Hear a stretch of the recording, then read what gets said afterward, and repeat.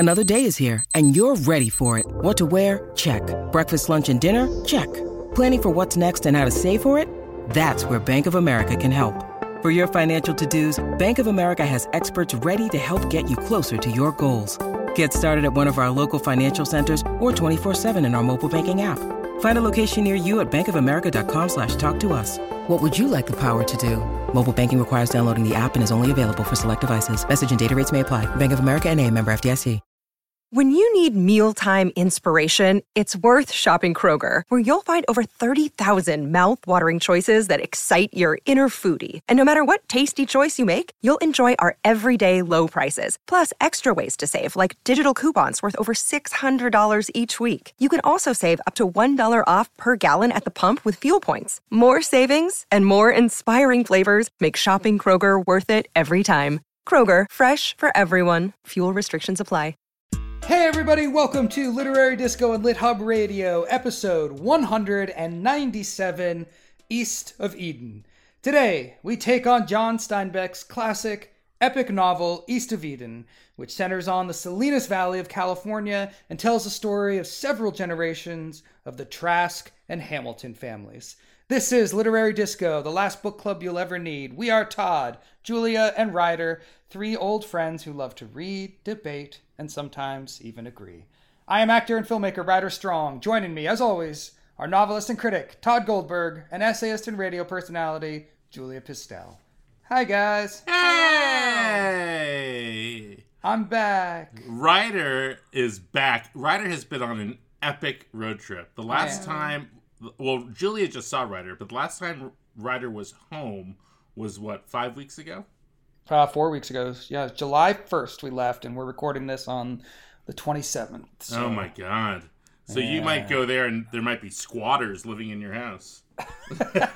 Well, I have friends staying at my house, so yes, they just might refuse to leave. So where in the world have you been?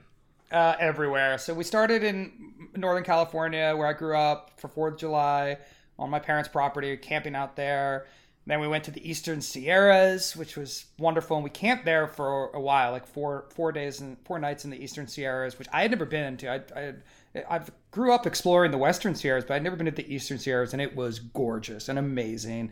And we had a bear encounter, which was awesome and so thrilling for my son, Indy, to, be terrified of a bear. To face death. To stare into the eyes of a... Well, it was the worst because we actually watched it. It came into our camp. We had 2 bear encounters in the same day, broad daylight. The first one I missed, and the second one, we were literally carrying back the box, because we had left the box in our car that's labeled survival, which includes the bear spray and the air horn that you're supposed to use to scare bears. So when we the heard box when we marked had, irony, exactly. So after the first bear encounter, we were like, oh, we should probably get the survival box. We're like, okay. So we were carrying the cooler between me and my wife, with Indy trailing behind it. We had the cooler between us and the survival box on top of it. And our friends who we were camping with started screaming from the campsite, "It's in our campsite!" So I, drop everything, grab the air horn, and go over there. And they've scrambled up onto a boulder. So I joined them on the boulder, and we just watched this bear go through our garbage that we had left out. We had one of these little portable. Yeah, it was so stupid to leave our garbage out. And then once it ate the applesauce that was in there, and I'm sitting there blowing the air horn out of trying to scare it away, and it just doesn't care. Bears don't give a fuck. And then it just went into the next campsite, and this is the horrifying part. We just watched it with one hand just claw open the tent. Just go whoomp, and rip open the tent, because the people in the campsite next to us had left soap in one of their bags. So but you just it was so easy. It was exactly what you fantasize or you have nightmares about at night, right? Is that a bear is just gonna rip into your tent so easily. That's exactly what I was like. Ugh. Anyway, I find it exciting. It kind of kept us on our edge, and we slept there that night, and it was fine. And I'm glad, now my son has a bear encounter, already. It was only day 2 of our trip. So, and what do you do after that? Let's let's find a puma. let it chase Indy around. Yeah, no, I think it's good to toughen him up. He's been bragging about it everywhere we go. It's I had a bear encounter, and it was awesome. And then we headed into the Southwest. We had a night in Vegas when it was 100 like 10 degrees. Went to the Zion Bryce area and went Which hiking is around there. beautiful. Which So is beautiful. gorgeous. Yeah. And then we went into Colorado. We had a friend who was managing a hotel in Colorado for the summer, and that was gorgeous. Silverton, Colorado. Just amazing. We went whitewater rafting. We did some dune buggying. And then we're just like, since we left the West, it was mostly about seeing people, like friends. And, you know, once you get past Kansas, like everything's a lot closer together. So we were able to like just see friends like one after another, including Julia up in Connecticut, which was awesome. We got to walk around and put her daughter on my one wheel. Yeah, there was a lot of risk taking. little life-threatening one wheel experience. Yeah, man, it's been a blast. And now we're on our way back. We're in Atlanta right now. At a lake. Our friends have a lake house outside of Atlanta, so we're here. And my son got to jet ski today for the first time. Oh, cool.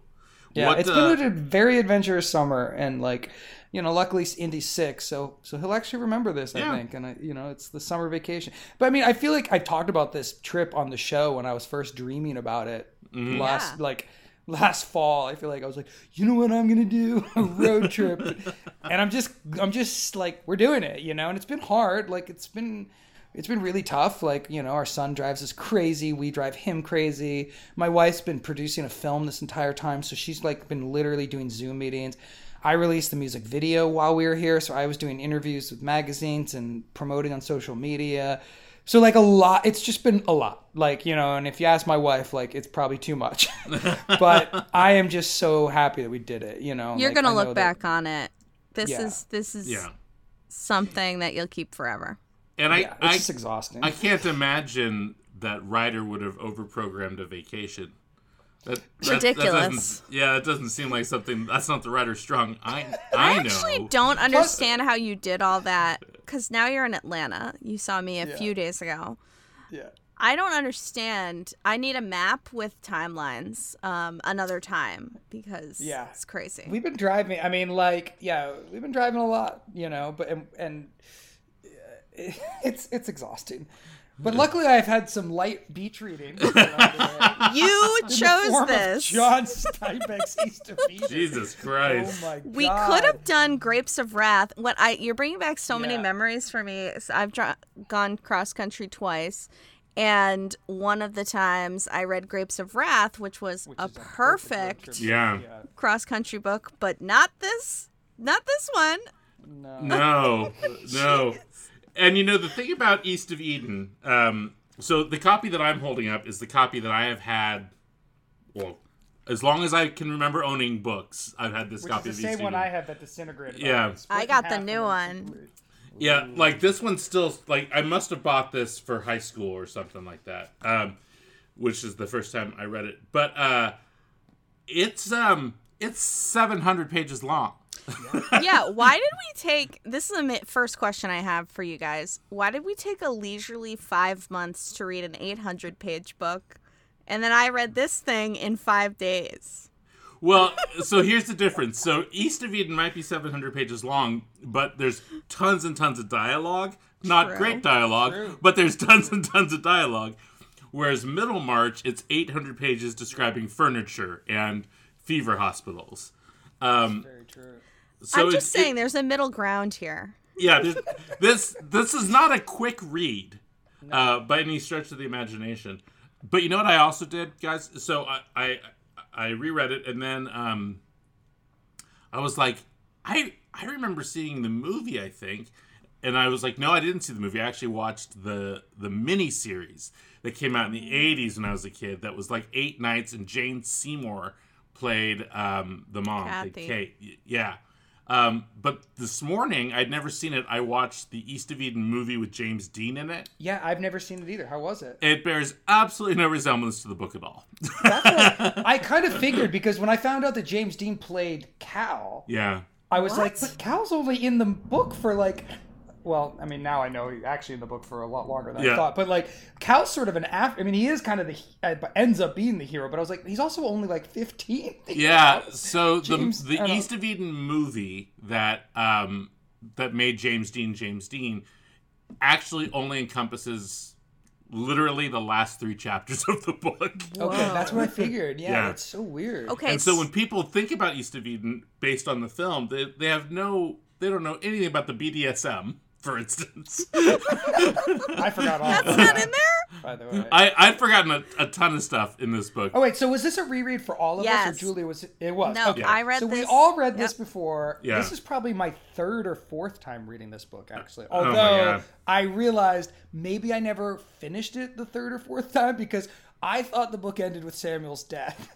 So when I realized that happened and I still had 400 more pages, I Right. was like, "Wow, there's a lot." Okay, there's a lot I don't Yeah, remember. they're But still I definitely in those- the East at that point. Yes, exactly. But the first 300 or 400 pages I've read so many times because there are sentences that are like ingrained in my brain, and I don't know how much of that is just because it was like the first like important serious book I read when I was probably 13 or 14. I think is when I read this book in high school, or if I've just read it so many times. Either way, like it was crazy how familiar the first half of this All book right. was. So for me. why don't you explain?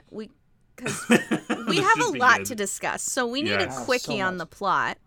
Yeah. Ryder, if you want to go for it. Yeah, sure. So it And I'm gonna opens- go get groceries. And when you're done, just blow that air horn, and I'll be back. All right. Well, it starts with a family in the East, and it's led by. Well, actually, oh god, it starts with a description of the Salinas Valley Okay, in Northern all right. California. Yes, it does. Okay, well, I'm gonna. Okay, so Am I basically, gonna like it? there's 2 families. There's 2 families. There's the Hamiltons, which it starts with the patriarch of the Hamiltons, which is Samuel Hamilton and his wife Liza, and they have 9 children, and we get a very like sort of terse description of all 9 kids, and then it's also telling the story of the Trask family, which begins in the East Coast, and it's centered on Cyrus, and he's this wannabe war hero who makes up a war history for himself and becomes somebody very important. And his 2 sons, Cain and Abel. Adam Cain and and Charles. Adam and Listeners, Charles. all you need to know is everybody whose name starts with a C is bad.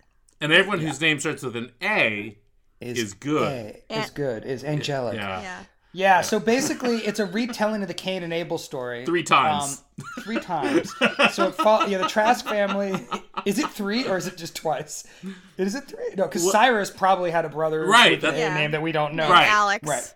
Right. Okay. So they're right. So eventually, Adam lives a life of fighting the war and traveling the world as a hobo and being in jail. And this is all within the first 100 pages. Yeah. And Charles takes over the farm while his dad goes to Washington and becomes a decorated war commander of some sort. And Charles always wants his father's affection. Adam could care less, but always has his father's affection. It's a very heavy-handed Cain and Abel story. Charles gets marked by a stone. The mark of Cain, guys. Dun, dun, dun. It's on him. Adam comes back from his wanderings, and the 2 brothers live uneasily on the farm. And then eventually they save a woman who is Enter also Kathy. Kathy, Right. who is literally the devil, And demon woman, succubus. and you are now, by the way, on page 300. Not even. And we haven't even gotten to Salinas. I mean, except for a couple chapters on the Hamilton family, which you're constantly wondering, Right. why are we reading about them? We get their story a little bit, but finally Adam, he marries Kathy. He marries Kathy against Charles' wishes. They get rich from their father. They get a bunch of money because their father dies, which happens twice in the book too. People Right. die and lots of money just a lot of comes inheritances, yeah. in. A little, Deus Ex Machina. And or beans. then Adam moves to Salinas with his 2 sons. Oh, because Twins. twins. He moves there with his wife first, without her being pregnant. And then she is pregnant she doesn't want to go because she's evil. She's literally so evil. explained We're to be gonna evil. get back to her. Yeah, we're gonna talk a lot about Kathy. But before that, she also has hooked up with Adam's brother, Oh yeah, Charles. They have crazy monkey sex. right. And Adam is in love with Kathy, even though he's blind and doesn't see her for who she really is. Right. He can't. The devil. He can't tell what any fucking moron could tell, which is that she's no good. She's a witchy woman. And then Adam finally meets Sam Hamilton, and hires a Chinese cook named Lee. Oy And vey. the three of Oy them sort vey. of Lee. form the central friendship connection that ties a lot of the threads together in this book. And- And Listen- that's really the part that I remembered the most and like thought of the most, because of course there's the whole Tim Scholl passage, Oh, right. which we can talk Tim about. Scholl. And Kathy ends up having the babies birthed by Sam Hamilton. They're two boys. They eventually are named C Cain and and A Abel. names, Caleb and Aaron. And Adam and Lee raise them while Kathy shoots Adam and runs away to become a prostitute in Salinas proper. Marking Adam yet again with the Marking mark of Adam. Cain. Yeah. And she's got a scar on her forehead, just like Right. Charles' scar. So all the evil people are... and she runs. She goes so far away. It's almost 7 miles. And then stays there forever. It stays there forever. She goes so far away. She goes to Salinas. And then from we Monterey. watch the twins grow up and deal with their intergenerational trauma. Yeah. I mean, really, it's like a crazy, like, this book is so weird. I just can't, like, I really hated it reading it this time, the first couple hundred pages. Then I came around. I can't help but still have deep affection for this book. And I don't know why, because even sitting here talking about the plot, it just feels strung along. Like it's like the classic, like the king died, then the queen died. There's no like, and like the only thing that makes you feel like there's any sort of meaning to the plot is this heavy-handed allegory, biblical stuff. Right. And I was so like rolling my eyes, but it still kind of worked by the end. I don't know. Like, I still kind of feel like, wow, I don't know. Where do you land on this book? Okay, Do I you love have it. any? I'm really Or complicated. I love feelings. your tortured existential monologue. Yeah. When I read this book, I was 19 and I loved it. And all I remembered, honestly, was one word, and it was not Tim Scholl. It was Kathy. Kathy was so She just stood out for you. So. captivating. She's a great character. She's a great Yeah, character. and Is she, or is she a horrible character because she's so on the one-dimensional? nose. She's so on the Oh my nose. so but okay, it's like, so here's where I'm standing right now. After my second read, I feel like it's the least subtle book I've ever read. ever. Right. There's no way to misinterpret But- this book, right? Because even like the biblical allegories, the characters are saying, well, like in the Bible with Cain and Abel. telling Like, you. And then half the characters become religious just so Yeah. they can tell you. Just in you're like, case are you aware, by the way, that this is very similar to a story in the Bible? Sam Hamilton's described with a beard and long hair, and then it's like, and his daughter got him confused with God and her mom. You're like, do you think? Like, Jesus. However, and the Kathy thing, I can't wait to like dig into this, but she's so insanely evil that I can understand why that would be a big eye roll for some people, but especially given when this came out, like, let's do it. This is like Exorcist level, but she's never never exercised. She's completely irredeemable. Right. Yeah. She's completely unmotivated. Yeah, Like, no and I reason guess- to do anything other than no, money. and I kept thinking of like great villainous characters, like Iago, right, is the one that I kept thinking of. It's like, but even he's given a motivation, isn't it? I can't remember the backstory, but there's a hint that he was somehow crossed by Othello back in the day, and like there's at least the insinuation that he's evil with a purpose, like, but it's like literally spelled out, like, she was born evil, and Yeah. like the word She's a psychopath is not in the part, yeah, but that's what she is. Yeah. And it's so, and like, I was completely like, ugh, this is so one-dimensional, this is awful. And then Yeah. her sections are the most Yes. compelling. Yes. Right. Because I felt like it was, what's the Showtime show where you're watching the serial killer just Dexter. like be a Dexter. It's like the predecessor for Dexter, when she's like just in a whorehouse, like, plotting to murder people, and take over and get their money. I was like, well, this is thrilling. Like, this Right. is fun to Yeah. read. So it ends up being the most exciting parts of the book plot wise. Right. Because it's also just so. It's ridiculous. But yeah, it's- I will say, so there's two things that I was like, these facts are undeniable. One is Steinbeck is such an amazing writer. So this feels like the best writer in the world went insane. That's Right. what Yes. it feels like. Yeah. But it means that there are sentences and paragraphs. There's this one, I was going to underline it. I didn't have a pencil, and I didn't need to because I just remembered it for a whole week till this episode, just talking about Adam, you know, after the war, how depressed he became. The whole sentence is, Adam reduced his personality to a minus. And I was like, that's the best thing great. I've ever heard. So there's things like that everywhere. And then Steinbeck is such an interesting person, and you can tell he's like grappling towards these like liberal ideas, but they're off or they're like weird or it's the wrong time. That's being very generous. But like there is a part where you can tell he's kind of like, maybe she's getting revenge for, you know, all this sexual abuse. And then he's like, nah, she's evil. And she's just no good. And so, like, it's there. As I was reading it, as I was reading her parts and the Lee parts, and the Irish stuff, I was just like, man, a million undergrad midterm papers have been written about this book because there's a lot to deal with on a character level of like, is this as messed up as it's reading right now, or is he like actually shining the light in like a correct to our 2021 eyes dimension? It's very strange. So that kept me captivated.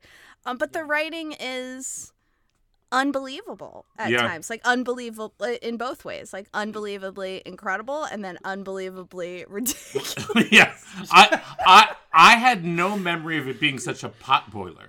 Like it's a total soap opera. I had no memory of that. Oh yeah, at all. Yeah, and that's what keeps it going because, like, frankly, I could do without any of the Hamilton family stuff. Yeah, I don't give a shit. I don't care about Tom, Desi. They all blend together, and like by the time you get that chapter where which one is it? Tom kills himself or Will? I was like, why do I care about these people? I don't. I don't. Like, I care about the Trasks because of the biblical stuff. Right. And then I care about Kathy because it's a full-on crime novel thrown in there. And there's all these lies and deceit. It's like soap operatic. It's wonderful. But to your point about the beautiful lines, there was a line that I underlined. And this is in my book. It's on page 567. Her face was young, perplexed pain. Wow. Like, what an amazing sentence that is. Like, I've never thought to put those words together like that.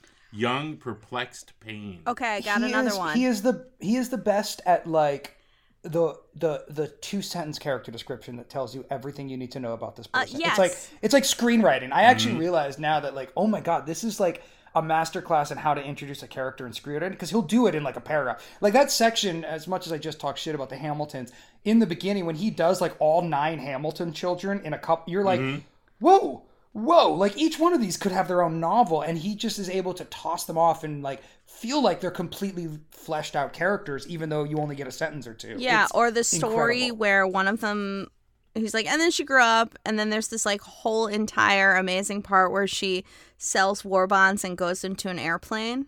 Yeah. It has nothing to do with anything, but I was just like so into it. It's a great little Another incredible line that is just so simple. This is so Steinbeckian or whatever we're gonna dub it. So Aaron is like, he's been told, or like there's a bug in his ear that his mother might not be dead, as he's been lied to, but he also like, because Rabbit told him. Yeah, but believing all of that would make everyone who's ever respected a liar. So it says, Aaron felt that something had to die, his mother or his world. So then he just decided she was dead. And it's just so good. It's so good. Yeah. The thing that that has always stuck with me about the book is that if you grew up in California, at least if you grew up in California in the 1970s, maybe it's not the case now, the reason all this stuff feels so familiar, Ryder, is that whenever you had a standardized test, they used something from East of Eden, like as the reading comprehension part. You're right. So What? it was, so passages. Every single time there was any kind of reading comprehension standardized test for anything in California in the 1970s and 80s, it was from East of Eden or Grapes of Wrath. Because there's these big, dense paragraphs, and you have to comprehend what they're talking about. Yeah. and with character setting and plot all in the same paragraph. You have to, comprehend that. So as I was reading it again, I was like, oh yeah, like this. The reason this seems familiar to me, other than having read it before, is the feeling of utter pain and suffering of an open blue book in front of me. Right, exactly. But the other side of it too is there's so much California history in the second half of the book. Yeah. That again, like if you grew up in California, is just like in Northern California specifically, is just so much hammered into you about Salinas and Monterey and the farming and the missions and all that shit. But I gotta tell you, like the fascinating shit for me is like when they're trying to figure out how to freeze vegetables. I'm like, oh, this is actually kind of fascinating to me. Like that's how you know you're old. Yeah, it's like how did they freeze lettuce? I actually more information about ice. I truly enjoyed the automobile passage, like when the guy comes out to fix the automobile, because it was so weird and like it was, I'm sure as a kid I found that section boring, but it was like, right.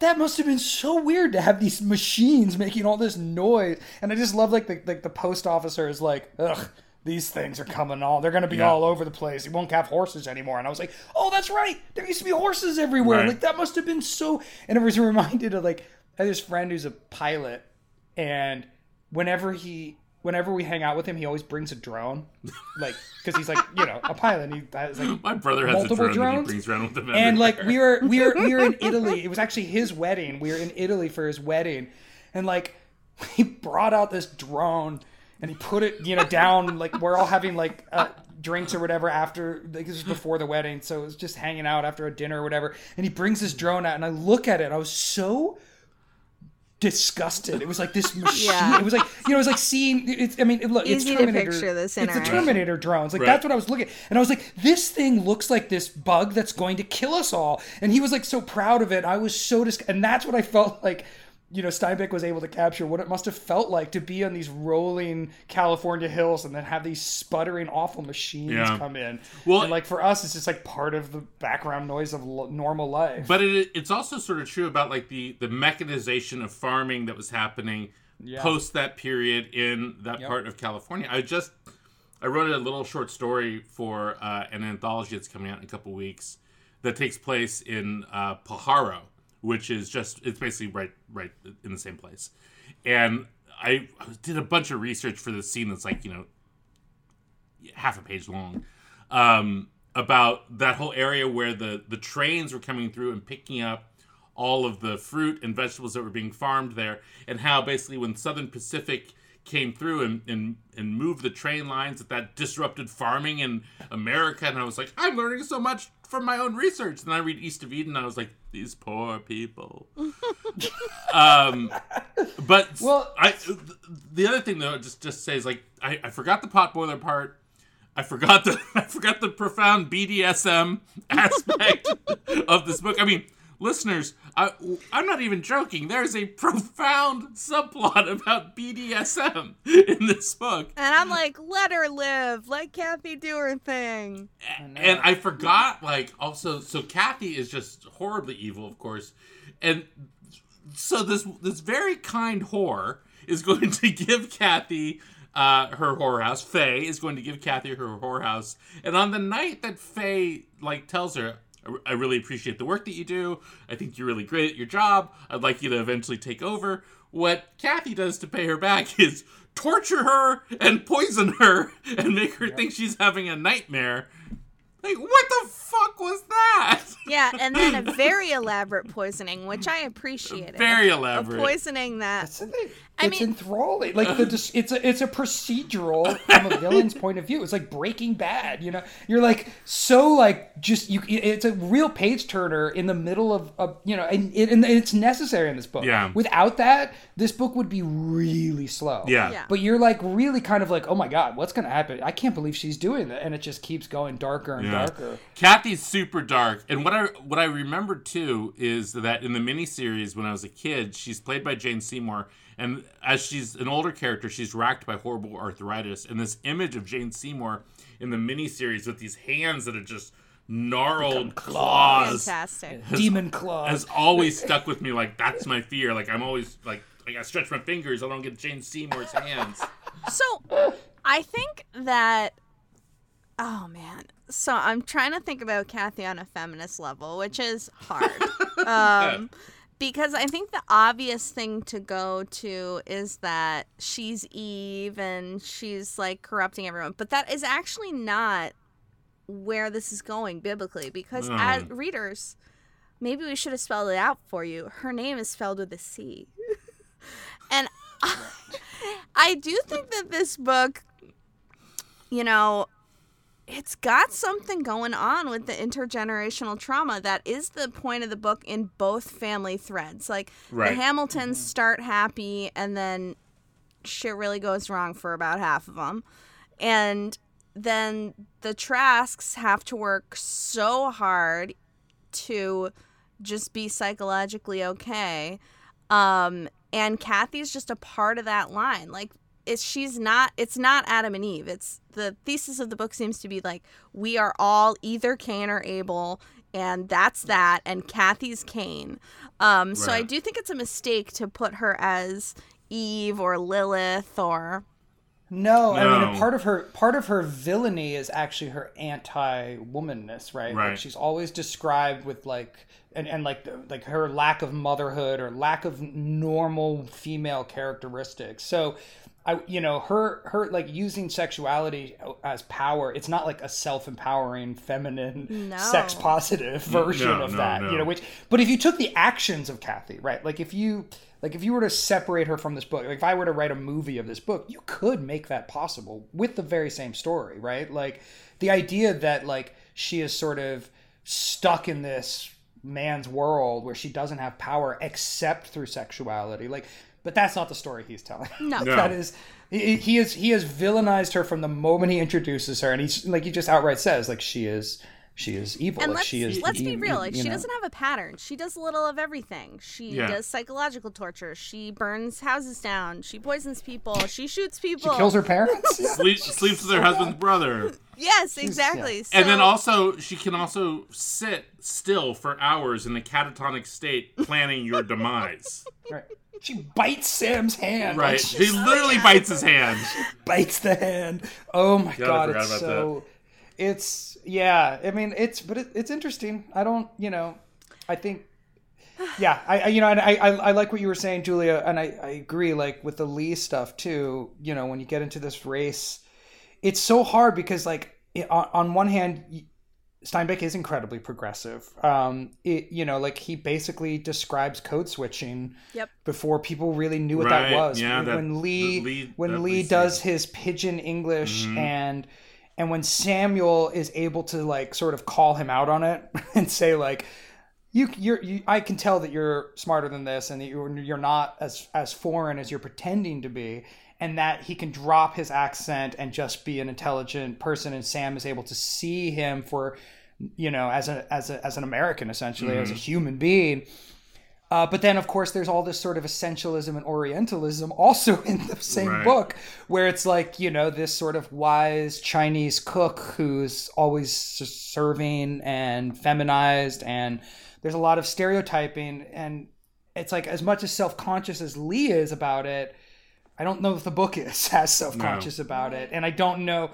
So I don't know. I mean, on one hand, it's just kind of cool. I mean, I have to say, like, who was writing Chinese characters? What white guys were writing about a character the same? So there's credit to be given to Steinbeck in some regard. And I, as a kid reading it, like, I loved the Lee character. Like, I remember, just loving Lee, Sam, and Adam, like that dynamic, and of course the central conversation they have about Tim Schul.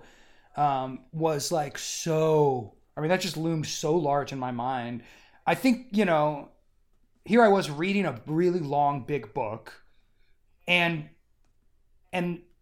encoded within it is them interpreting a very important story, right? Like it's like what you by if you like discovering the ability to interpret a big book, and within it they're interpreting a book and like finding meaning, and it all comes down to like one word and one passage, and if you can like unlock that, then you have like a secret powerful meaning. Right.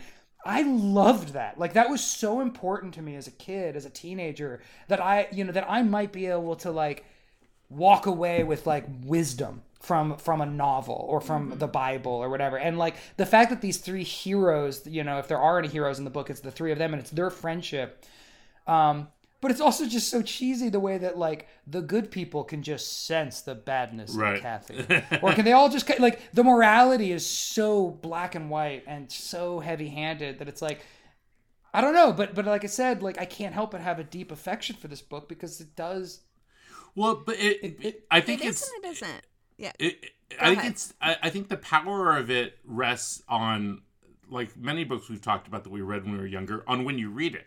So if you read this book when you're 16, 17 years old, and the morality is literally so black and white in these situations that people are stunned when they find out the evil that someone is. So for instance, Cal takes his brother to see their mother. This is, 500 pages into the book. Yeah. And Aaron is so shocked by who his mother is that he essentially decides he cannot live anymore and enlists in the army to go die in World War I rather than live with the knowledge of who his mother is. And it's like, bro, like... relax. Come on. Like, that's your choice? Yeah. So this is where I say... But like when you're 16, 17 years old, you're like, oh my God. Like, that's what you have to do when... Right, it's when noble. It's dramatic noble, in the way that you are at that age. Right. It's the kind of dramatic swings. Right, and also it's important to remember that Aaron and Caleb are like 17 years old when this is happening. And so it's like everything is life or death when you're 16, 17 years old. And so that makes some sense. But it also, like, everyone around them is like, well, but I understand. He couldn't deal with that fate. You're like, what the fuck? Also... it's important to remember, and this is something I really want to get your guys' opinion on. Like, Steinbeck himself is very self-important, and he puts himself in the book. But I mean, all those chapters that are like, and then.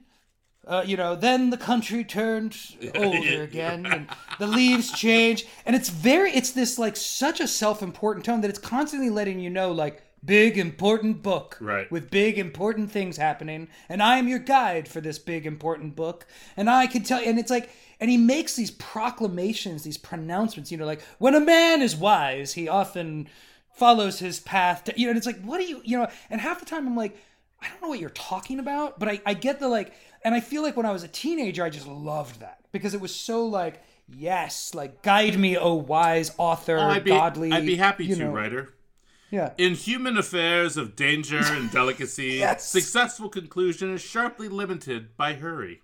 So often men trip by being in a rush. If one were properly to perform a difficult and subtle act, he should first expect the end to be achieved, and then, once he had accepted the end as desirable, he should forget it completely and concentrate solely on the means. By this method, he would not be moved to false action by anxiety or hurry or fear. Very few people learn this. See, that was like, for me, as like a kid reading, I was like, yes, let me worship at the altar of Steinbeck. Underline. Yeah, like that, exactly. Like, I was like, essential truth. The rest of the book. Right. But like now I'm kind of just like, why do I need this? I'm like, just tell me the story, because what Steinbeck is best at is good characters, like believable three-dimensional characters that are, I mean, in this book not so much, but other Steinbeck books are, he's so good at like, I guess he's really good at paradox. Like, he creates characters that are full of paradox, usually, not Kathy. And not, in this book it gets, but like most of the time. And so when I guess like my favorite Steinbeck book I'm realizing is Cannery Row. And I think the reason is because it's a comedy.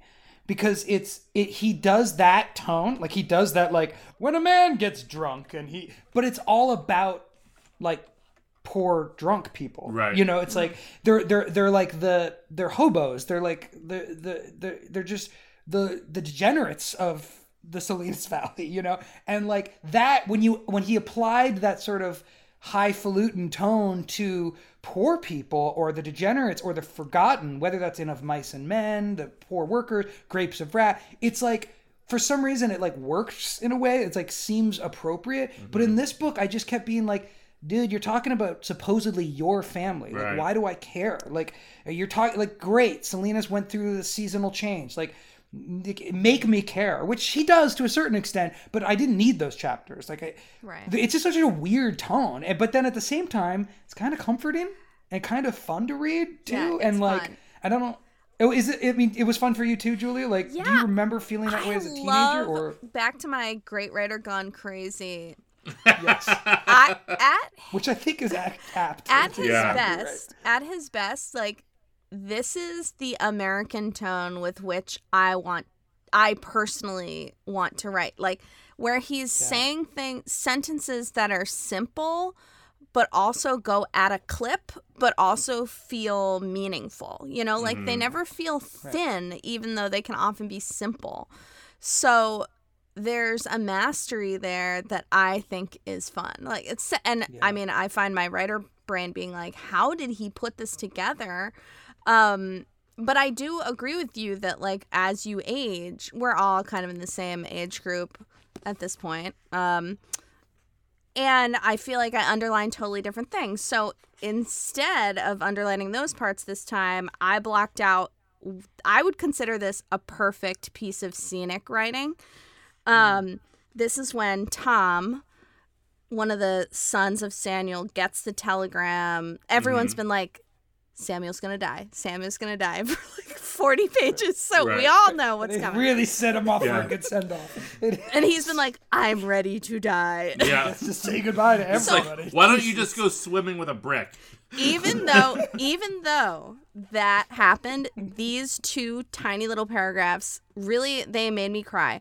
Okay. Here we go. A kid comes and delivers a telegram. Tom started to call after him, and then he leaned wearily down and picked up the telegram. He sat in the sun on the bench outside the forge, holding the telegram in his hands. And he looked at the hills and at the old house, as though to save something, before he tore open the envelope and read the inevitable 4 words: the person, the event, and the time. Tom slowly folded the telegram and folded it again and again until it was a square no larger than his thumb. He walked to the house, through the kitchen, through the little living room, and into his bedroom. He took his dark suit out of the clothes press and laid it over the back of a chair, and he put a white shirt and a black tie on the seat of the chair. And then he lay down on the bed and turned his face to the wall. I mean, damn. Beautiful. So good. Beautiful. But it also has that, like, heavy quality that you're describing, and I still like it. Like, this, I see there's more of, like, a distance between the teenage self and this self that I am now, but I'm still like, yeah, I like an intergenerational book. I like a long book. I like a book that tells me that it's meaningful. And I want to read more of them. Like, I know there's a lot of readers out there, and I bet some of our listeners are these people who are like, give me the next intergenerational, like, 20 Thousand characters. Acres by Jane Smiley. 1,000 Acres is like the perfect Ooh, one. okay. It's based on King Lear. You know what I was also thinking about while reading this is, like, compared to sort of modern day intergenerational novels or family novels, like, this versus the corrections, give me this Hell yeah. every single day. Really? Yeah, Really? yeah, absolutely. Like, I want crazy high drama. You know, I want huge misunderstandings. I don't want wealthy people upset about small lies. You know, Yeah. Well, that makes sense too, because you really love Dickens. Yeah, which I do. Falls into that me category too. Like, Yeah. yeah. So you like a writer sort of guy, like a really well structured sort of like.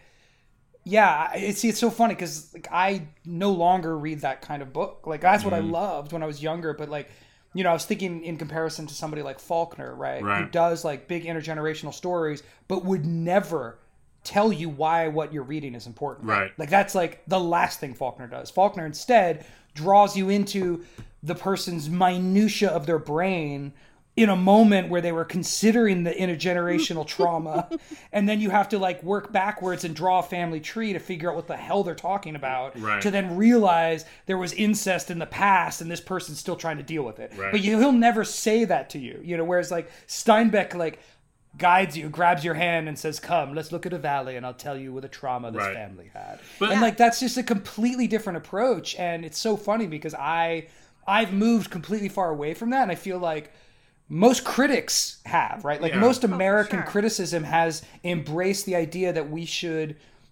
you show don't tell, right? Right. To put it simply, right? But like this is so telly, and I think it's not a coincidence that this is one of his most popular novels. This is like one of the most popular American novels.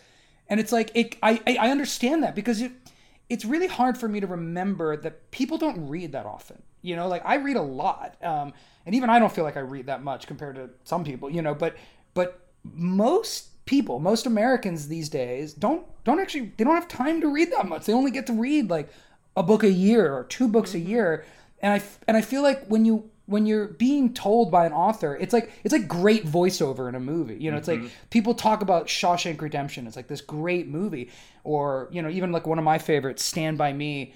And I think part of the reason is that or Forrest Gump, you're being told how to feel by a narrator. You're being told like, and this is why this scene was important. And then you get to see the scene, and it's a well done scene with good acting or a good turn. But being set up or paid off by a narrator, by a storyteller, is super comforting, and it makes it feel more epic than it might otherwise feel. You know, Right.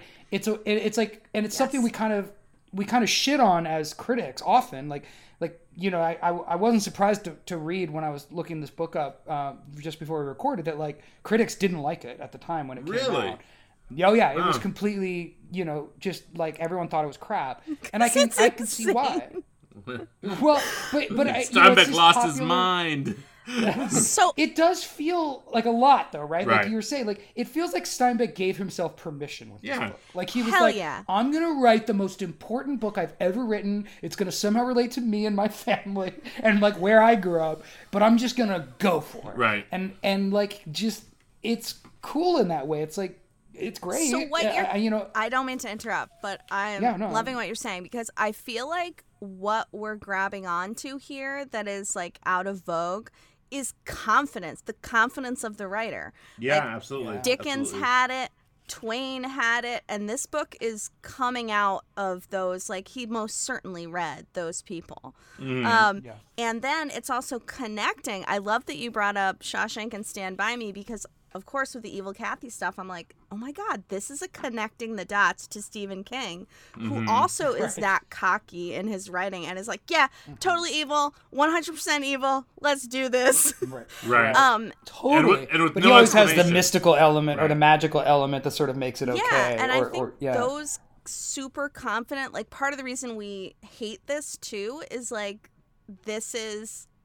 we all know what do those writers have in common. They're like overprivileged, so full of themselves, mid-career white guys. They're rich, they're famous, they can Everything do anything. they write is going to get published. So yeah, everything they write so is going the to get confidence comes through, but also that arrogance really, really comes through too. And now it's just like, oh wow, where's the humility? Where's the like, you know, coming at it from a well thought through direction? Like they're like, hell no, I'm gonna write 800 pages and you're gonna love it, and I'm gonna win a Nobel Prize and be a bestseller because I'm John Steinbeck. Like he's Did he nuts. get those? Did he? Yes. Did Yes. He got the Nobel? Yes. Oh, of course. Yes. Good for So him. I also wanted to add, thinking about other works, like the morality thing. Let's go back to that because I Yeah. feel like it's easy to say like, oh, this book is so black and white. But when I think about morality lately with writing, like this is like most fantasy these days, and a lot of YA is grappling with morality, and this is a debate amongst my friends, like, is Harry Potter just complete garbage, specifically for the reason that like you're sorted into your category and that determines your whole personality type of thing. Right. And like Game Right. of Thrones and everything in the fantasy world, like it's just addictive to be like, what house am I? What family am I? Totally. But this book kind of, like, it goes there for like 400 pages, but then I really do think it's arguing against it because Adam and Aaron suck. They're sad, annoying people who are so good that they like can't function. So like their goodness is like a yoke around their necks. It's not something to aspire to. What the aspiration in this book is even if you are marked by Cain, or you are Cain, so you're marked by God or your own original sin or whatever. I don't know. Not a theologian. I don't know. I Who am does both the marking? God and the Holy Ghost. Yeah. Cain gets the mark. Cain gets the mark because he killed his brother. Gets a mark, but how does he get it? God just Boom. Okay. It's like a lightning bolt. Like, Okay. yeah. Anyway, so the whole argument of the Tim Schull thou mayest thing is like, yeah, the burden's on you guys, sons and daughters of Cain. Like, you still have to be good, even though you're so fucking evil inherently. And I think that is, like, it's kind of turning from this, like, European feudal thing to a more American thing of, like, yeah, we all suck, but we gotta live together, right? But right, guys? But it's also coming. It's also coming down to personal choice. So, like, Abra, loves both men, and she's a good person, but she does things that would generally be considered aberrant, right? But she's doing it by choice. She's ruled by choice. So she doesn't easily fall into those categories that everyone else does.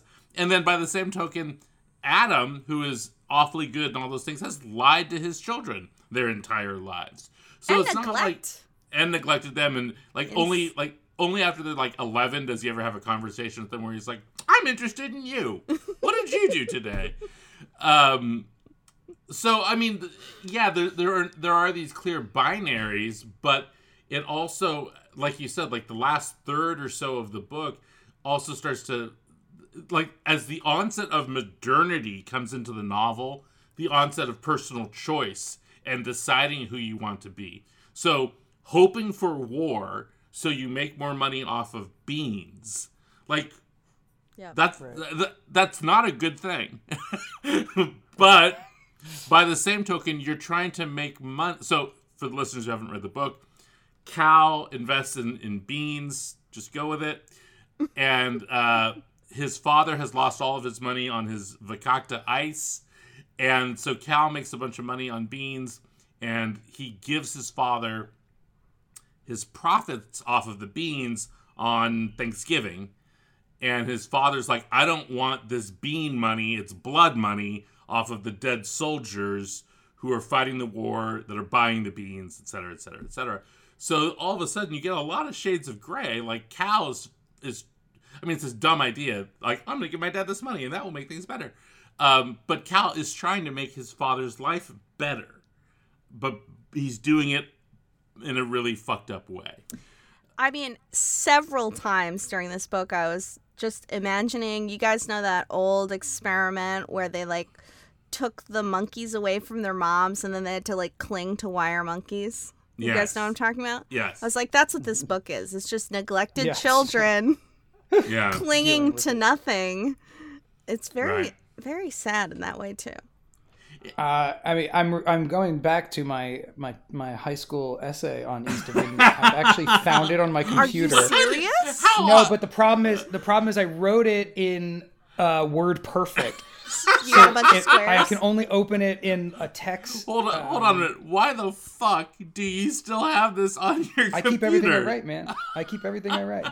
But I remember what it was all about. It was about fate, duty, and choice, and how the three interpretations of the three interpretations of the word or the passage. Like there's the thou shalt overcome sin, thou will overcome sin. So it's fate, thou duty, and then thou mayest is choice. And that was like my whole essay. You've I got can't to read give this. us the first sentence of a Ryder Strong high school paper. Yeah, I can't wait. I'm trying. It's so hard. Unfortunately, I think it was the one I found.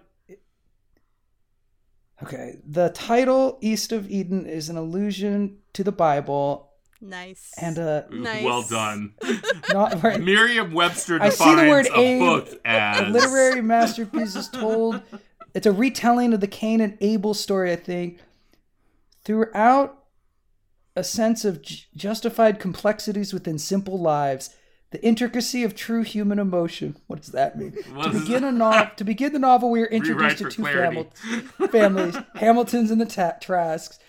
Oh God, it's so hard because I'm like looking at all these weird symbols and trying to like erase them. Wow. Well, I mean, really, what I human should find is the emotions. conclusion, Yeah. because that's probably where I really drive home. Yeah, like, let's get. Mayus. What if Ryder's ending is just one word and it's Excelsior? Oh my God. Which also shows up in the book, readers. Just FYI. Wow, I'm glad you pointed out that East of Eden is a biblical reference. Yeah, Yeah, it's important to know. yeah. You know, They don't make that clear in the book. I wonder what grade I was in. I was probably only a freshman or sophomore. I was pretty young.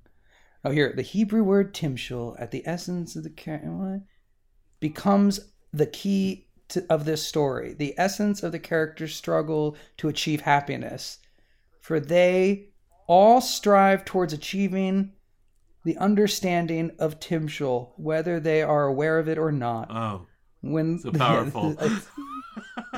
Oh my God, yeah. So that's what I mean.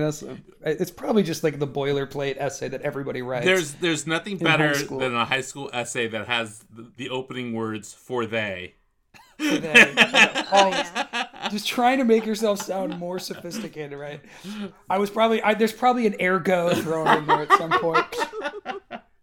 Steinbeck chooses to eschew. As Carl Sandburg said on the back of the book, a moving, crying pageant with wilderness strengths. I just remember there were certain words that I completely would misuse, like plethora, or like anytime I had like the opportunity to use like my thesaurus and look up some complicated word for, you know. I misused intrepid over and over again. Oh, I thought it meant the opposite of what it meant. And so I would put it in essays, and the teacher would always be like, "This word doesn't mean what you think it means." And I'd be like, "Well, I know. I'm just going to use it." My favorite teacher note would just be an underline and then a question mark. Like, Yep. Yeah. Julia, what's wrong with you? Really? That's what that means. Are you sure?